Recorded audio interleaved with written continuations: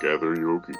It's time to head out for our road trip across America that will scare your pants off. Along the way, with your hosts, you'll be setting up camp in some of the scariest places they can find. Discover each episode a cryptid, a haunting, and a strange encounter. Climb aboard a cryptid camper if you're brave enough. Take it away, Shay. Live from our cryptid camper, I'm Shay, and I'm here with my good friend Tom. And we'd like to thank you for joining us for Season 1, Episode 5 of Scare Your Pants Off, our American road trip. In today's episode, we're setting up camp in Maryland. How are you today, Tom? I am excellent. How are you today? I am really, really good. Maryland has been a lot of fun to look up, and I'm very excited for this episode. Yeah, me too. I had a lot of fun. I had fun with all the episode researching them, but this one was fun. So yeah, I'm really looking forward to it, and I think I picked a good cryptid for you. So I'm excited to see what you think. I'm super excited because I know Maryland has oodles, and I'm just very excited. Hey, fun thing that I think I'm doing on Monday, if you want to know. Yes. I think I'm going to look at a wedding venue. Oh, okay. And all I'll say, because it's not guaranteed, is that it's a campground. All right. And it will be in October, and I'm a horror fan. I get it. I'm not sure, so that's awesome. I love it. Fingers crossed. I love it. So do you guys have like a date picked for it, or your wedding? Or? We were thinking October 2nd, but then we actually heard back from the place that I'm hopefully going to be able to go look at on Monday, maybe Tuesday. Because they don't have that date available, but they have October 23rd available. Oh, okay. So not too shitty. I'm actually pretty excited. Yeah, that's awesome. Oh, I hope it works out, because that's very, very cool. Very cool. Fingers are crossed. Very cool. All right, you want to tell me about that awesome cryptid you have? I do. Time for the cryptid. So yeah, like you were saying, Maryland has just a ton of really good cryptids. I had a tough time deciding. I narrowed it down to two. The one that I chose, which I'll talk about in a minute, and the Goat Man, just because I don't know why, the whole image of a goat man, it always just cracks me up and in my head.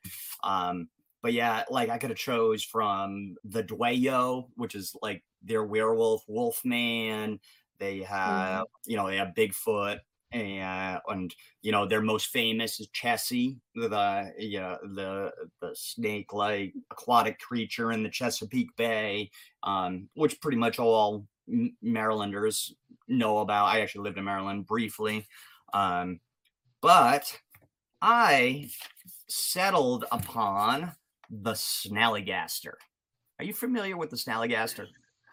So, and I'm smiling. So I'm mildly familiar with the Snallygaster, but I will tell you, one of my favorite names for any cryptid ever, Snallygaster. I could say that a million times and still be very happy with it every time. I agree. That was part of the selling point too. It was just the name of it. It was like, oh, that's great. But then it was the description, and it was a little different from some that we have talked about. So yeah, so the Snallygaster is it's a bird reptile chimera. And for those of you who wonder what a chimera is, it's a fire-breathing hybrid creature that's usually composed of different animal parts. So they were usually depicted as like a lion with the head of a goat coming out of its back and a really long tail that with a snake's head at the end of the tail. So you could see it was just like a bunch of, animals put together. And it's from Greek mythology, and, they were the offspring of Typhon and Echinida, and the sibling to Cerberus and Lernin Hydra, for anybody that's interested in the history of a chimera.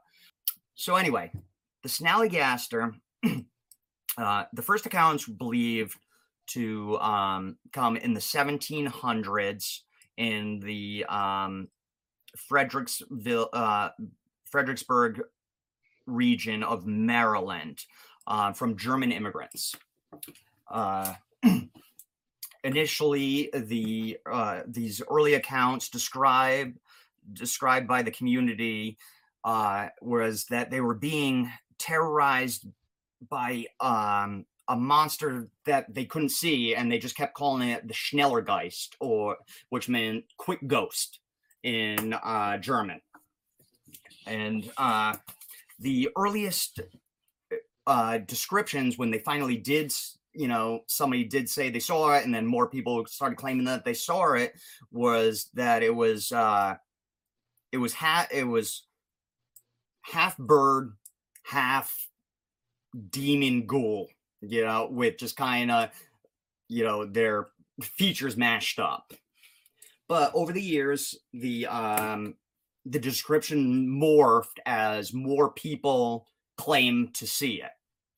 And over time, it finally kind of became like settled on, and that, the most accounts had it described it as a half reptile, half bird with a metallic beak, and the beak was lined with razor sharp metallic teeth. And in some accounts, not all, but some of the accounts, it would have octopus tentacles coming out of its body, and another eye in the center of its forehead. So it would have 3 eyes. Again, those last 2 details weren't in all of them, but they were in enough that it was recorded. And the people, the settlers and the people that lived in this area said that it would silently swoop in from the sky and just carry off the victims, never to be seen again. It was believed that it was after their blood, and that's what the creature did. It took you off, and it just drained your blood. So, of course, the people, frightened of it, had to figure a way to either defeat this or, how could they keep this at bay? So finally, they seemed to figure out, and I don't know how they figured this out, but they figured it out that a 7-pointed star was sort of the kryptonite for the Snallygaster. So you could either, you can write in the dirt, you can make it with sticks, or what a lot of them did was painted it on their barns, because, we're in Maryland in the 1700s. It's, agriculture, rural and stuff. And so they would paint it on the side of their barns, which I found really interesting is, to this day, you can still find barns in Maryland with the 7-pointed star painted on them. I was like, that's really cool. And, just the rich history of the East Coast. So then it sort of, accounts of it sort of died down through the early 1800s, and then popped back up in the later 1800s. And the belief why it popped back up in the later 1800s was that it was after the Civil War. The slaves had been freed, and today we believe that they put this in papers and it became local. Locals did this to scare the freed slaves into acting the way they wanted them to act. And then it kept, it kept gaining steam, and more reports came out in the early 1900s or early 20th century, where it finally started ending up in big publication newspapers in 1909, being reported all over the country. in these papers, not the sightings, just in the papers from around the country. And to the point where the Smithsonian Institute offered a reward to anybody that could capture and bring them the Snallygaster. And then at that point, and I found this super interesting, it was reported that Teddy Roosevelt, the president, the big hunter, big game Teddy there, actually considered postponing one of his famous African safaris to go hunt and catch the Snallygaster. Oh, that's awesome. Right? Yes. I thought, I was like, that is so awesome. But Oh, no buts. unfortunately, it was a hoax. He never, not publicly, and maybe he did privately, but never publicly was gonna go hunt the Snallygaster. It was actually, because this was reported on by the Middletown Valley Register newspaper, and it was their editors decided they wanted to increase readership and increase sales, so they made up the story about Teddy Roosevelt. I'm a little heartbroken. Yeah, I was bummed too, because I was like, like that adds so much, just validation to it. A sitting president of the United States is going to go hunt it. So unfortunately that wasn't true. But so yeah, that's essentially the Snallygaster. I mean, it appears now in in pop culture quite a bit, actually, more than I was really realized. It's in video games like Fallout 76, in books, it's in movies. There's ice cream there's ice cream flavor named after it. Yep. There's a whiskey named after it. I believe there's like a pale ale named after it. There's a band actually out of Baltimore. They're named Snallygaster. They're a punk band. So that is the Snallygaster. So my fat butt had to look up the ice cream immediately. What's in it? It's a peanut butter ice cream with peanut butter cups, pretzels, and caramel swirl. I'd eat it. I'd definitely eat it. Yeah, that sounds really good. That sounds well really good. Then. I'm on the hunt then. That's apparently the ice cream I need to eat next. So yeah, that was awesome, and I'm so bummed. I'm so bummed that wasn't true. Right. Man, I don't know. That's so cool. And the Snallygaster is just such a cool sounding creature, and I love it. Great job. Good pick. Yeah, it was like the descriptions in the the folklore behind it. It really sucked me in too. It was like really fun. I'm just reading and writing and like actually having to put the pen down because I'm just enjoying what I'm reading about this thing. And it's it was interesting, and I was not at all familiar with it. That was brand new to me. So very cool. I like it. Yeah. Well, I'm super excited to talk about my haunting. All right. Time for the hunt.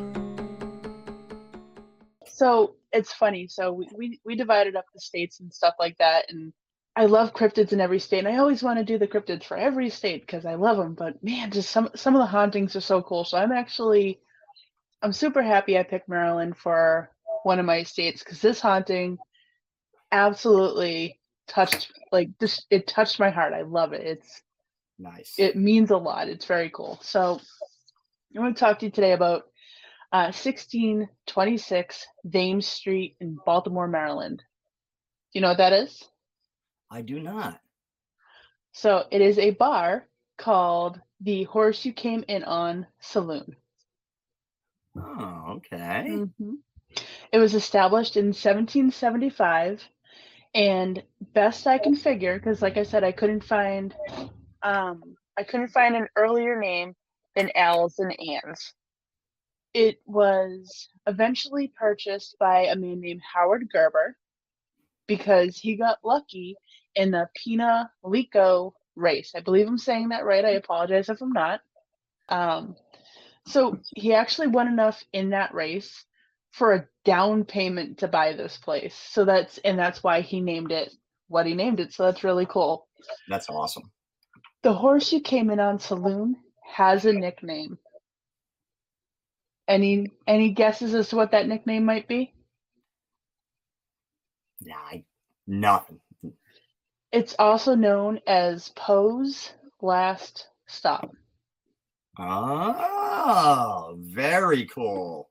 Yep. So it's said to not only to have been Poe's favorite watering hole, but to be where he consumed his final drink on October 3rd of 1849. And after this drink, yeah, I know I love it.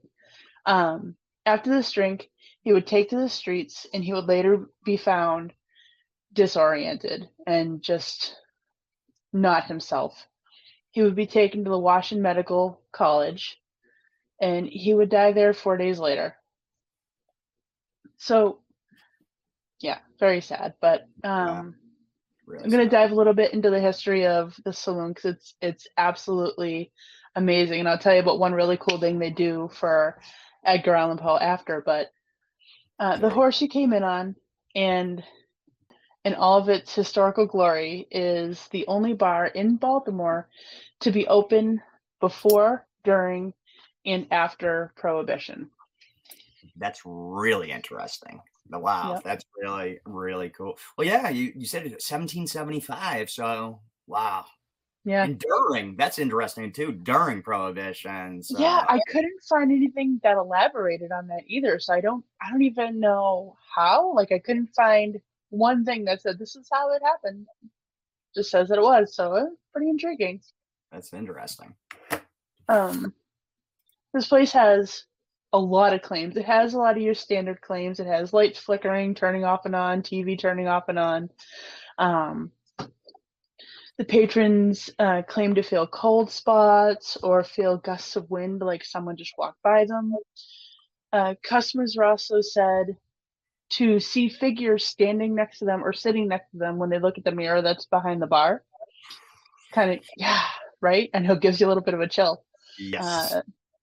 They have drawers and register drawers that open by themselves randomly. So one morning, a employee was tasked with opening, and they were going about their routine, and someone walked by them. Without looking up from their work immediately, they said, sorry, we're closed, you're not supposed to be in there. And then as they started to look up, they realized they're alone. There is nobody in there with them. They are by themselves. Oof. I know. Another really cool claim from another employee is they witnessed a full glass or a mug maybe of beer that was sitting on a bar shattered for no reason. No one was near it. No one was touching it. It just shattered for no reason. Now, the timing of what happens next, I'm not too sure of, but they said that they eventually talked to a bartender. So I don't know if it was the same night or the next day because I really can't find anything to elaborate on it. But when they talked to the bartender about that, totally believed them because the same thing happened to him in the same spot on the same bar. Yeah. That's crazy. So that's all I have for that haunting. It's really short, and I needed to do it because it's Edgar Allan Poe, and it just resonates with me. And I'm going to tell you one really cool thing that they do. Some nights they'll actually leave a glass of cognac out for Edgar Allan Poe as they close. That's awesome. Yep, I love it. That's awesome. Wow, I love it. What a good story. Oh my goodness. First of all, great choice because I'm fascinated by Poe. For that alone, I'm hooked. And then the glass smashing. It's I mean, there was a few parts where literally the hairs on my neck were standing up as you're describing it, because you can just you can picture being in that person's, you know, in their shoes when whatever happened. But the glass smash, that is just fascinating to me, because, you know, we on occasion investigate and whatever, and you know, a lot of things with hauntings, it's like sounds and lights flickering, which, you know, you can find some scientific reasoning for it, but a full glass of beer or whatever, a full glass of alcohol just shattering, like, just like show me the science behind for that, you know, because you know, and then it happened to the bartender in the same exact spot, the same exact thing happened. Yeah, it's I don't know how you would fake something like that, a glass shattering. Yeah, no, this is, I really liked it. And again, you know, I lived there briefly, not for very long, less than a year in Maryland, but it's, you know, Poe is a big part of Marylanders' identity. You know, people are very proud of the fact that Poe lived there. So just, that's a really great choice. I really enjoyed that. That was great. Thank you. All right. You got a good what do you got for a strange encounter? Time for the strange encounter. I do. So, just interestingly, you know, when you did the strange encounters for Louisiana, and it was, you know, there was not a lot of, you know, UFO encounters. In fact, it's like, you know, just behind Texas for the least amount in the United States. Well, Maryland is only 2 behind them. They are out of 50, they are number 46 in sightings. Oh, wow. Yeah, not many. Still considerable amount more than Louisiana. For 2020, approximately 1,300 UFO or, you know, sightings, as opposed to, I think you had said like Louisiana was like 800, you know, so it's, you know, even still a big difference between the two, but yeah, in the grand scheme, very low. And so I did some research, and I was able to find a pretty good one though, and it is known as the Loch Raven Reservoir Incident. Are you at all familiar with this? Not even a little. All right, very cool. I wasn't either, and I actually lived in the town that this happened in. It was way before my time, but I lived in this town when I lived in Maryland.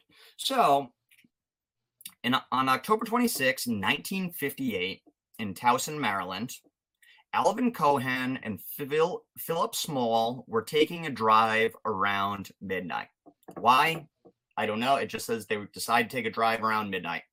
Weird time for 2 friends to decide to take a drive, but hey, whatever. So they're driving along, and then all of a sudden they see this really large iridescent egg-shaped object appear above the bridge that they were approaching. So, you know, a little frightened, a little curious, you know, they kind of slow up, but they still keep driving just at a slower pace towards the bridge. And then before they get to it, all of a sudden the car dies or just stops. The lights are gone, the lights are off. They go to, you know, they're trying to turn over the ignition again. Nothing. It was like as if the all the electrical system in the whole car just all gave out at the same time. So they, you know, obviously frightened because there's this object, and I wouldn't have done this, what they had done. So they decide to jump out of the car. And when they get out of the car, they realize there's nowhere to run or hide. So they have to crouch down and hide behind the car. And that's horror movie 101. Stay in the car. Right? Like, the only thing I can say from them, it was the 1950s. So, maybe didn't see a lot of horror movies yet, but it's still common. I would never, you're safer in the car than crouching down behind it. I was like, yeah, I thought the same thing. So as they're terrified, crouched behind it, they're watching it, and it's just hovering. But then all of a sudden, there's this really bright flash of light and a really, really loud noise. And then it's followed by this just really, really extreme heat, which will come up later, this extreme heat that they both feel. Then it rises up faster than anything in the air go at for 1958, and then just disappears, gone.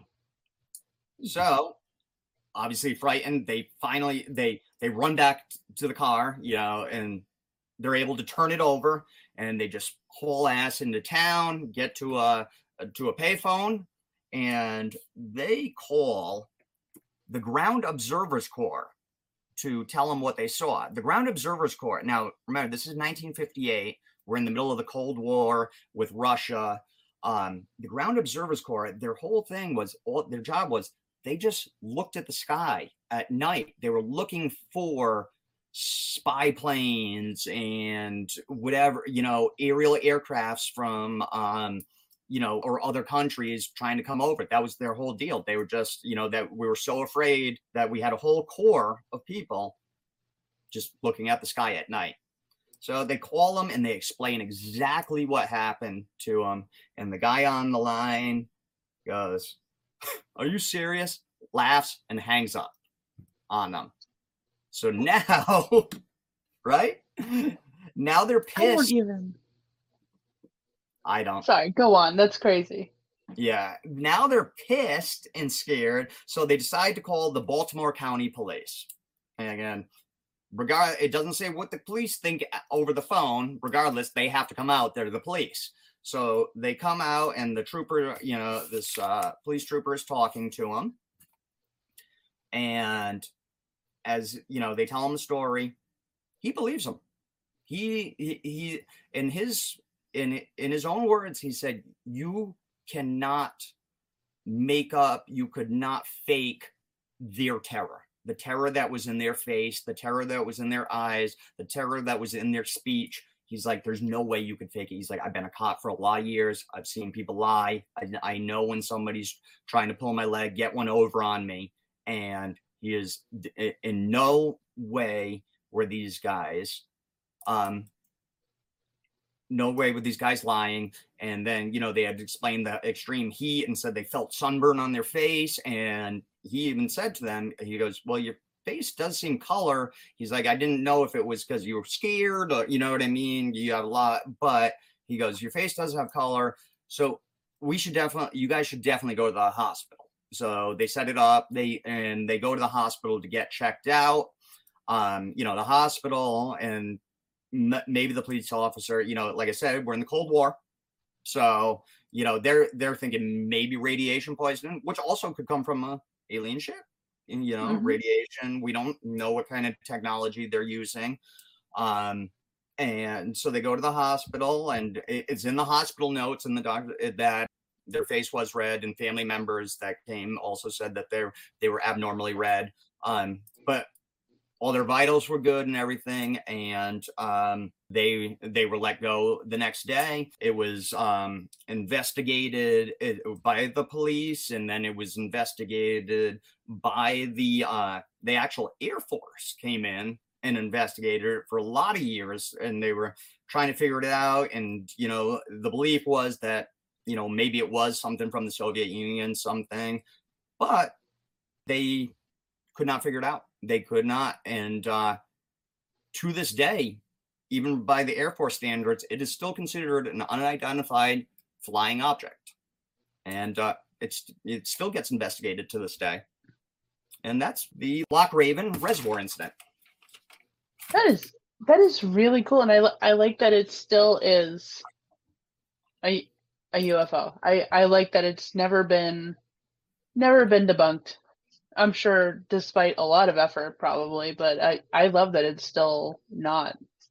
Yeah, I did too.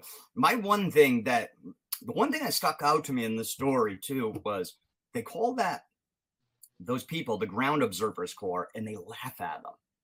You got to think that Ground Observers Corps probably had other people call in about UFOs, and like or something like that. But like to just completely laugh at them and just hang up and like at least transfer them or hey, call the cop or something. Don't laugh at them and hang up. I was like, yeah, that's especially because what if it was, say it wasn't an alien thing?